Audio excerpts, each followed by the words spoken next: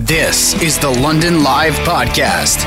Listen live weekdays from 1 to 3 on 980 CFPL. We are still in a pandemic, and we are still in a time when we get to look around at ourselves and say, hey, how have we been living our lives? How have things been going? Are we doing this the right way? And this provides us with this incredible opportunity. And we have talked to so many different people who have taken it upon themselves to say, no, we have an opportunity to make some changes where changes need to be made. We have an opportunity to make a big difference in our world so that when it returns to whatever normal it comes back to, it's not the normal we left behind. It's something better. And somebody who has been front and center doing that in the United States is a guy who brought a whole lot of joy to the city of London, because the last time he was here, he was helping to lead the London Lightning to an NBL of Canada championship. And he is somebody who is a leader no matter what he's doing. So right now, Royce White doesn't have a basketball in his hand, but he is going to be using those legs that could jump and dunk that basketball, that could jump and deny anybody at the rim. He's going to be using those arms that could make those no-look passes, find guys anywhere on the court. And he's going to be using that entire body to walk from Minneapolis to Washington, D.C., and we're going to find out why he's doing that. Because if you picture a map in your head, think about where Minneapolis, Minnesota is. Okay, it's over there toward the left. And Washington, D.C., it's a long way away. Please welcome to London Live, Royce White. Royce, thanks so much for being here. How are things? I'm good, Mike. How you doing, man? You know what? We're missing you watching you play basketball, that's for sure. Those were fun times, but we're on to some really important times right now. And you have kind of, taken this leadership role in some of the things happening in your country, in the United States. Take us back to kind of what brought you to that position of, hey, we've got to do something. Well, I think, my advocacy for mental health has always been something that has me at the forefront of many of these conversations because, as you and I both know, and many people now understand, the mental health conversation and people's mental health is, a fundamental issue in everyone's life around the world. And it's definitely a fundamental issue with a lot of these other social issues. So I'm always kind of in the forefront speaking about social issues from that lens. This particular situation with George Floyd and Black America, the relationship between cops and civilians, was more personal because Stephen Jackson is a coworker of mine and a friend and brother of mine from the Big Three, and we developed a relationship over last summer to where, finding out that George Floyd was basically a brother to him, sprung me into a different action. It gave me a different motivation. And then obviously this was my hometown where this happened. It took place. And there was chaos and war out there in the streets, between the police and the civilians at the 3rd Precinct of downtown Minneapolis, and all throughout the Twin Cities, really. So, it motivated me in a much different way than I've been motivated before. So. What sorts of things have you been involved in since the death of George Floyd in terms of getting voices heard? Yeah, we've been involved. Well, me personally, I led most of the biggest protests that happened here in the Twin Cities, along with some other members of the 10K Foundation. And yeah, we probably, our biggest march had like 25,000 people. Is the one that, made national headlines with the oil tanker coming on to the 35W bridge. We had another march about a week later that had probably 18,000 people. And, all in all, it's been probably like 50 to 60,000 people that have come out and marched with us. And we're so thankful for that because, it can be dangerous potentially. But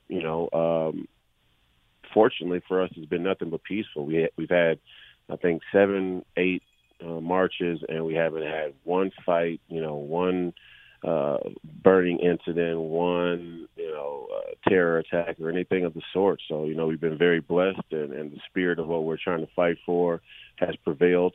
Other than that, we've been involved with trying to feed the community, give resources to the community in terms of facilitating donations, working with other nonprofits, and just getting involved with the community pretty much at all levels, at all grassroots levels. I think we're helping, drive this new pro-Black movement forward here in the Twin Cities, and then thinking about abroad as well. Well, let's get to abroad, because we're talking with Royce White, who, of course, helped the London Lightning to an NBL Canada championship, and now is actually waiting to make his professional debut in mixed martial arts. But at the same time, you've decided to walk from Minneapolis, where you're from, to Washington, D.C., to the head of state. Take us through the decision to do this and what you want to get out of it, Royce. I think that we have to continue to raise the bar for leadership in this country and around the world. And I think the West and the Westphalian system and the Judeo-Christian ethic that the West was built on has a core value of self-sacrifice that I think is being egregiously overlooked in terms of our everyday practical application of how we engage with society and what we look for in our leaders. I see a lot of people, doing the popularity contest thing when it comes to being elected. But who's really given an adequate self-sacrifice? And, us as athletes, I think for me, the walk, what sticks out to me is even all of these athletes that want to be involved in social change or have the right intention or their heart is in the right place, so to speak. We talk about, and we, give the euphemisms all the time about, in the athletic space, pushing yourself toward the brink of death or brushing up against death in order to win, in order to train, in order to compete. Yet I don't see that same willingness to sacrifice in the realm of social change or activism. And so for me, 1,100-mile walk through unknown territory, through very uncertain times with very radical people out there, and just the element of nature itself, that is a brush up against death. And it is to deliver a message to the President of the United States. And it is one about the reformation of Black America and what I believe and what some others believe Black America needs to look like going forward. And it includes things like Operation Black Bank, which I wrote a letter to Kyrie Irving about, and, the Reparations Act that has long been on the table for Black America, but also some other things that aren't just Black America-centric, ideas about sovereignty and what the relationship between the state and the people needs to look like in order to uphold the integrity of the republic here. So, there's a lot that's going into the walk and the message, but ultimately at bottom, I think we really want to try and set the new standard for what self-sacrifice must look like for our leaders.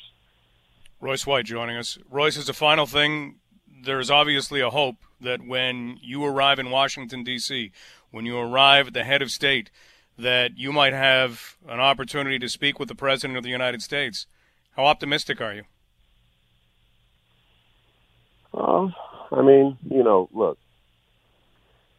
another thing that giving a certain level of sacrifice does, it puts other people in a position to have to be more transparent and come forward about who they are, right? And what I mean by that is once you reach a certain level of self-sacrifice, especially in the physical realm, it makes it very hard to gerrymander that. Very, very hard to gerrymander self-sacrifice at a certain level. And if I walk 1,100 miles on foot to meet with the President of the United States as a Black man who was at the epicenter of this George Floyd situation, and I can't get an audience with the President of the United States, that speaks volumes to the state of the union. And I'm hopeful that logical minds would prevail and that I would be able to have that audience after making that very long, strenuous, dangerous journey. But at the end of the day, if that doesn't happen as well, it's going to be a very, very fruitful journey for myself. And the message is still going to get delivered. So either way, the mission will be fulfilled. Royce, keep doing everything that you are doing. It's been great to hear your voice again here in London. Thanks so much for the time. Thank you, Mike. Appreciate it. That's Royce White. He is somebody who has stood up for so many different things, whether it is mental health right now, for what is going on in our world in the form of racial injustice. And he's going to walk from Minneapolis to Washington, D.C. And when he arrives at the other end, he's either going to get the ear of people who can listen, or in the end, when, as he says, when a black man can walk 1,000 miles and arrive at a destination, even if you don't get an ear, one that you're looking for, that in itself is saying a whole lot.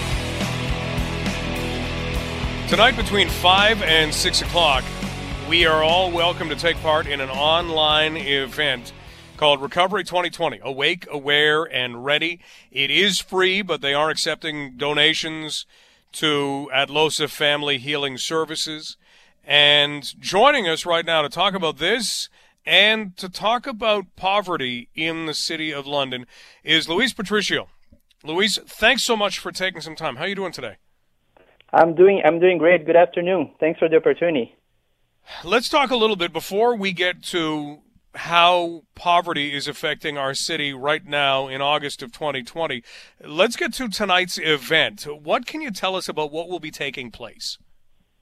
Well, this event was organized by Muhammad Hamoud, but it's really a community effort. So we'll have a couple of politicians, Ariel Kayabaga and Kate Graham. We'll have Andrea Jib from Atlosa, and we have Javid Sukera, doctor, and myself from the London Poverty Research Center. And we want to talk about what we need to do to recover. And I'd say, like, recovery is the language that we'll be using, but really what we're looking into is a transition. We want to find a better normal. We understand now that there's so many things that we need to do different, and we want to talk about the things that we need, the actions that we need to take in the local level to make this transition so we have a inclusive, a just, and a green recovery for London, Ontario.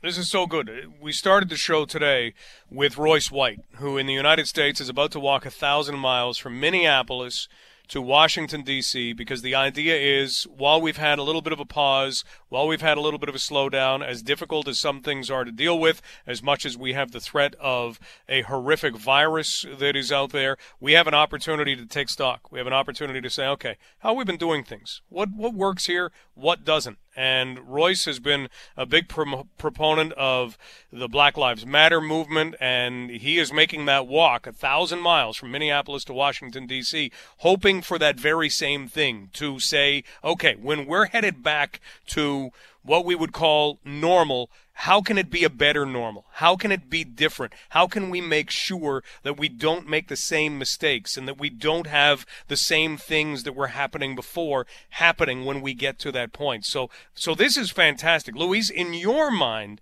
and we're talking with Luis Patricio right now about Awake, Aware, and Ready. Luis is a research assistant with the London Poverty Research Center. In your mind, what sorts of things do we have to be thinking about and trying to make changes to when we're looking at returning to a better normal? So there are a couple of I can answer this question in a couple of different ways, Mike.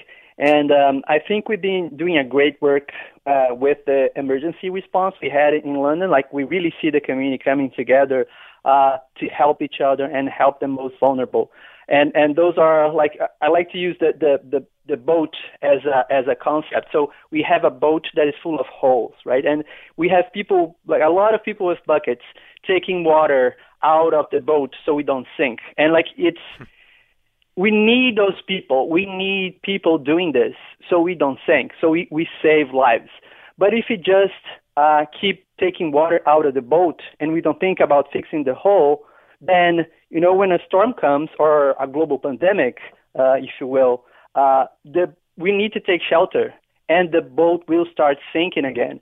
So when we're talking about a new normal, we have to think of the things that we need to do on the ground, like providing people with food and shelter, and raising a conversation about anti-racism in all places, in workplaces, in communities, the gender equality and the domestic violence that spiked, and address all those things.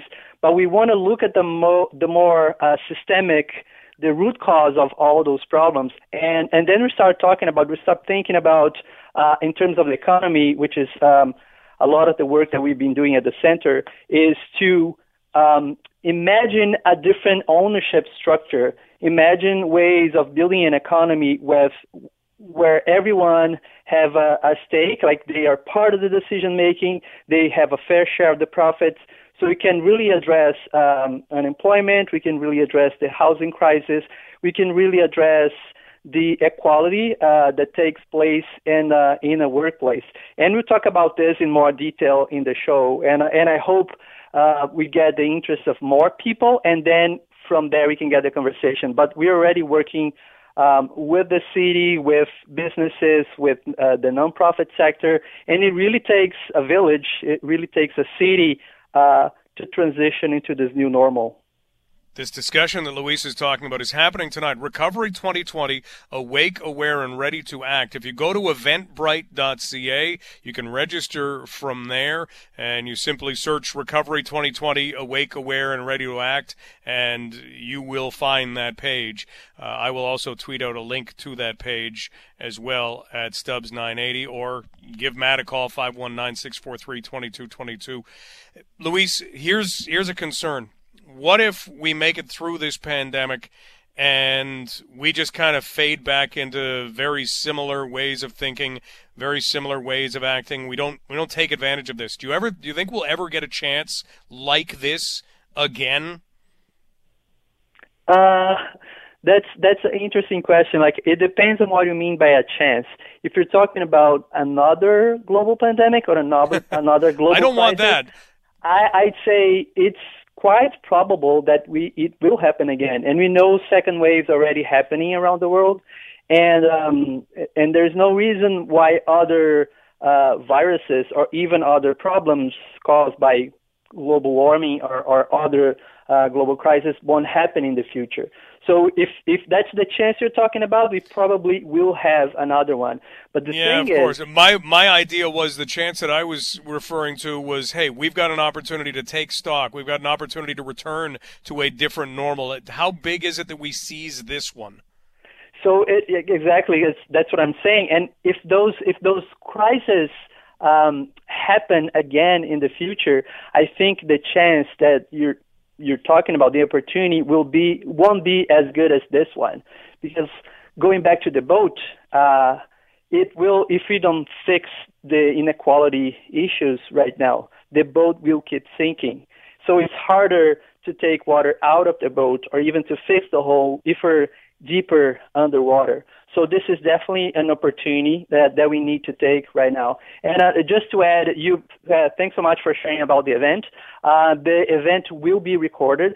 So if you can't watch at 5 p.m. today, you can still register and you receive a link to watch the recording at a later time at your convenience. Oh, that's perfect. That's great. Luis Patricio joining us. He's a research assistant with London Poverty Research Center. And Luis, with your connection there, can you give us a sense of what we are seeing in terms of our community and how we're being affected by poverty right now, especially during what has been going on the last few months? Well, it's no secret that London, Ontario, like our metropolitan area in Canada, is one of the poorest in the country. So we were already struggling with the poverty and homelessness and unemployment before COVID. And of course, with the pandemic, it didn't help much. But the one thing that helped, and I think that's what we just talked about before, is the opportunity. It's just the awareness that people start to connect the dots. And, it started as a health crisis, but people really realized that it was affecting their social lives, their economic lives, and all the different aspects. And even tying back also to the environment, how all the big cities were just cleaner air, less pollution. So how can we keep that and still go back to an economy? So I like to think in terms of we have an economy that is growing even when we're not thriving, even when our society is not thriving. So we need to look into a society that is thriving even if our economy is not growing, and there are ways to do that. Are they easy ways, or are we talking about ways that we have to have a lot of commitment to get done? It will take, I'll say this, with all the changes that are happening in our world right now, and we're reaching a limit into many things like population, all the natural resources, oil and gas and mining and everything else. The slowing down is inevitable.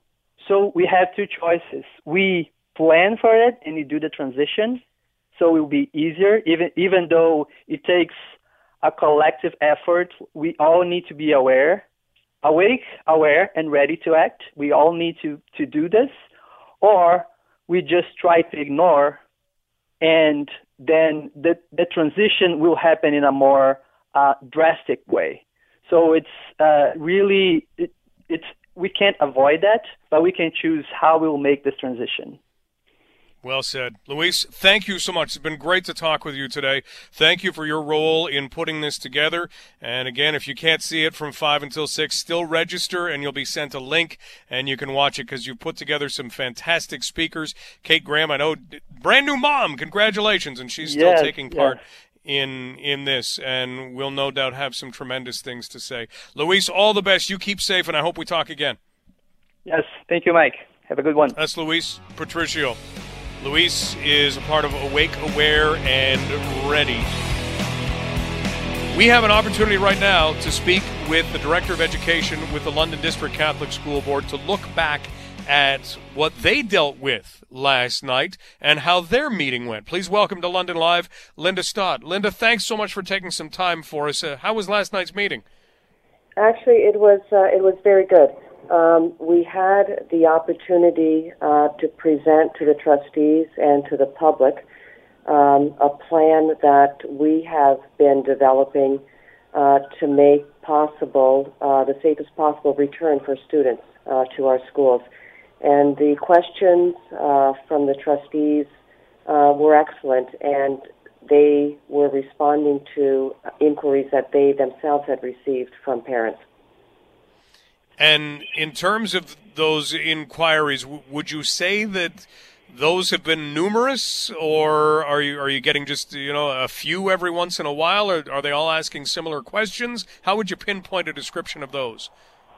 I think what they're looking for is what will school look like when we come back, and how are you doing everything possible in terms of the health and safety.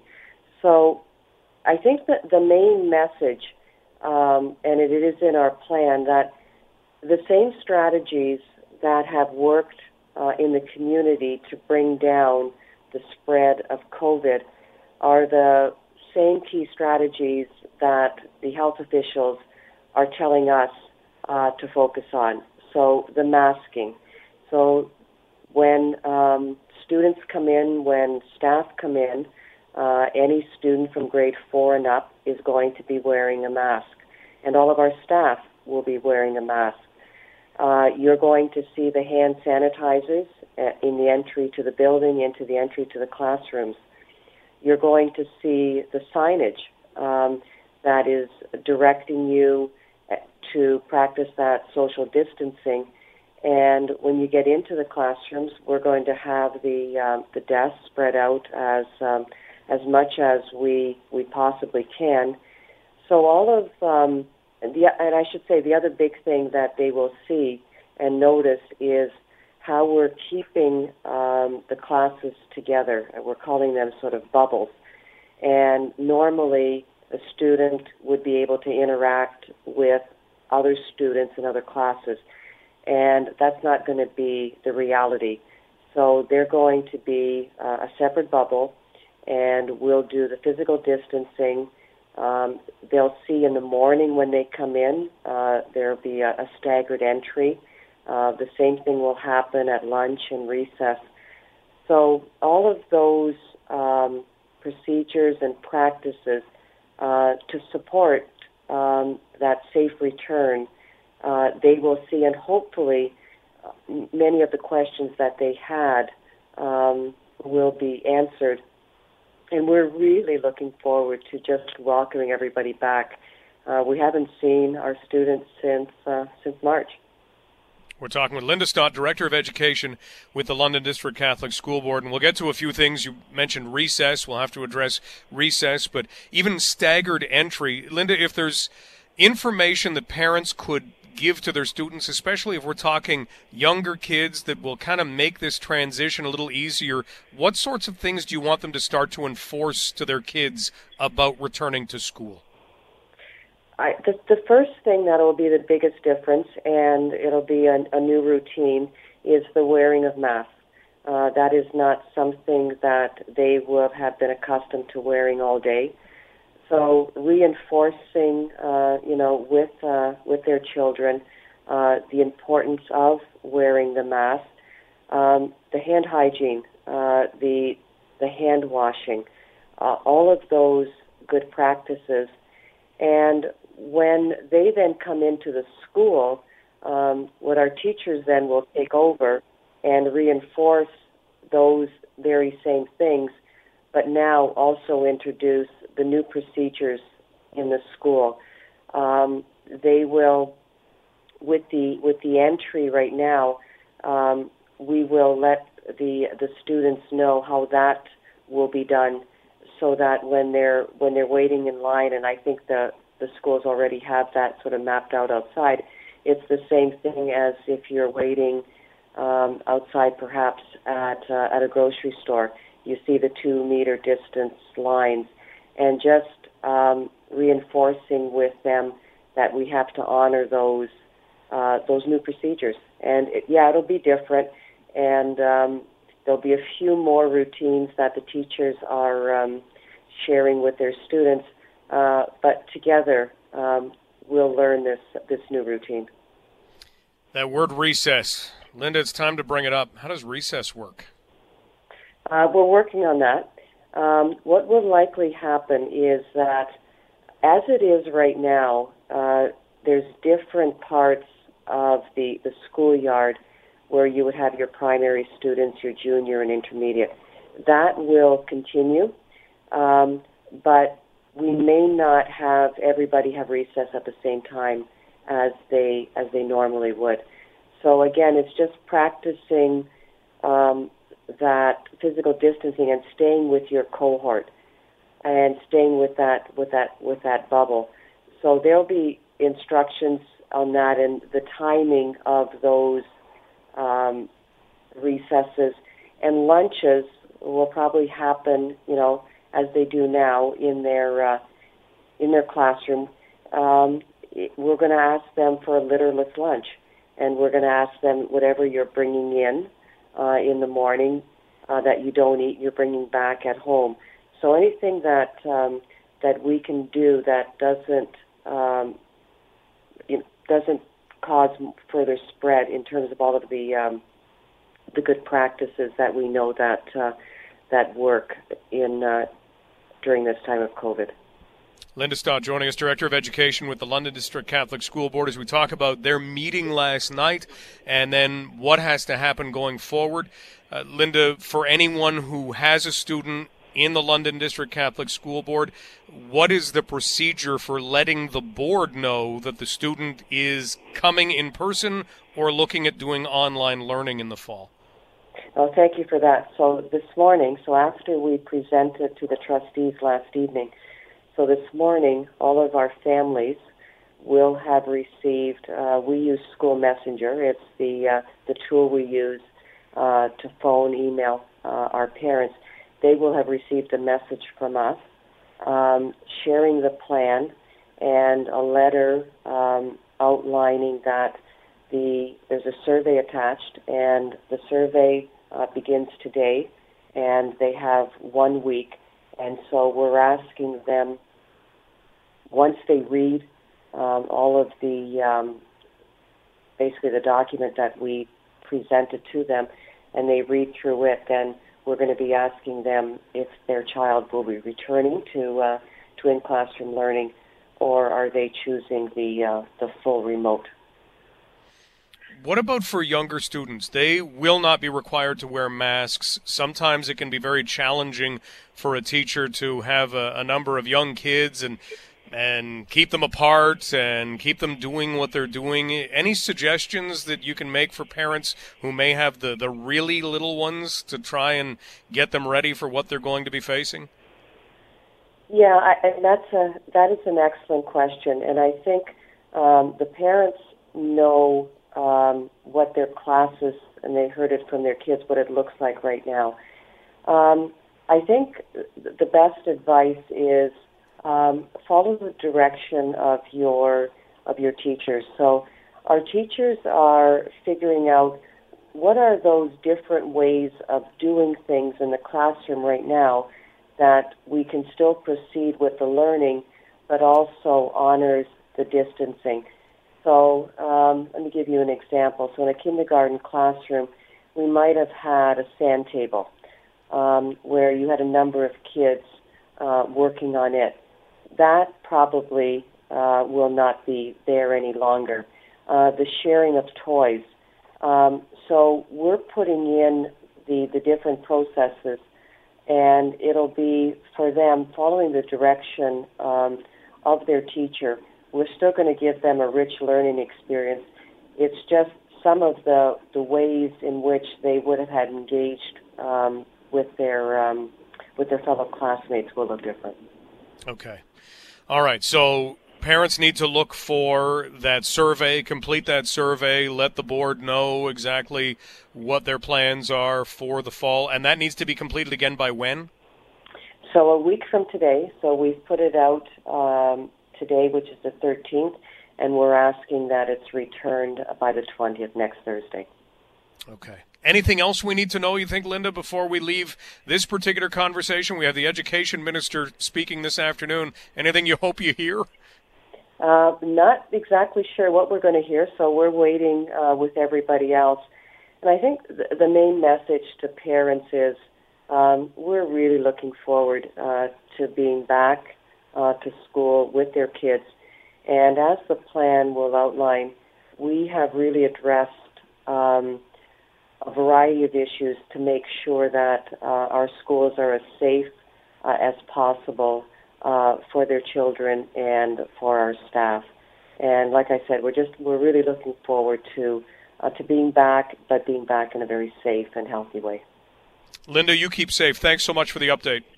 Okay, thank you. That's Linda Stott. Linda is the Director of Education with the London District Catholic School Board. And, you know, as a parent or as a guardian, you know what you want. You want complete certainty, right? We all do. You want complete certainty that your child is going to be safe. That's what you want, especially now.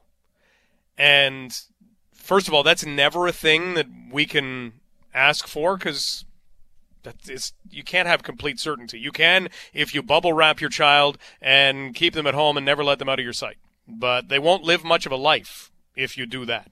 You got to jump off a cliff every once in a while. But I mean that, you know, into water or those sorts of things. But in this case, I mean, it's going to come down to parents being able to say they've done as good a job as they can. Education doesn't fit perfectly within the lines of a pandemic. It doesn't, and it's not going to. And the behaviors that students have to exhibit for all of this to work well, yeah, some students are going to get it, some aren't. And that's a fact of life as well. And so it has to come down to they've done everything they can. And the question will be ultimately up to parents, is that enough for you? They've looked at it. If you put yourself in their shoes, they have looked at it. They've done everything they can within their own parameters. You can look at the government and say, well, they should be doing a whole lot more. They should be spending more. Maybe that's what we find out today at 3:45. Maybe they're going to. We're all waiting. As Linda says, you'll hear it on Global News Radio on the afternoon show with Jess Brady. You'll hear Education Minister Stephen Lecce. We'll make sure of that. But it may come down to this is as good as it can be. Question is it enough? If you're a parent, how are you feeling? Shoot me an email, Mike at 980cfpl.ca. I'm a parent. I've got some reservations. I've got a child in post-secondary. I've got a child in secondary school. Yeah, I've got reservations for both of them. I've got concerns for both of them. But ultimately, is it going to be as safe as it can be? Does the fact that they need to go back to school and need to learn in a kind of hands-on, face-to-face way, does that matter? Yeah, that matters a lot. You've been listening to the London Live Podcast. Catch the show live on weekdays from 1 to 3.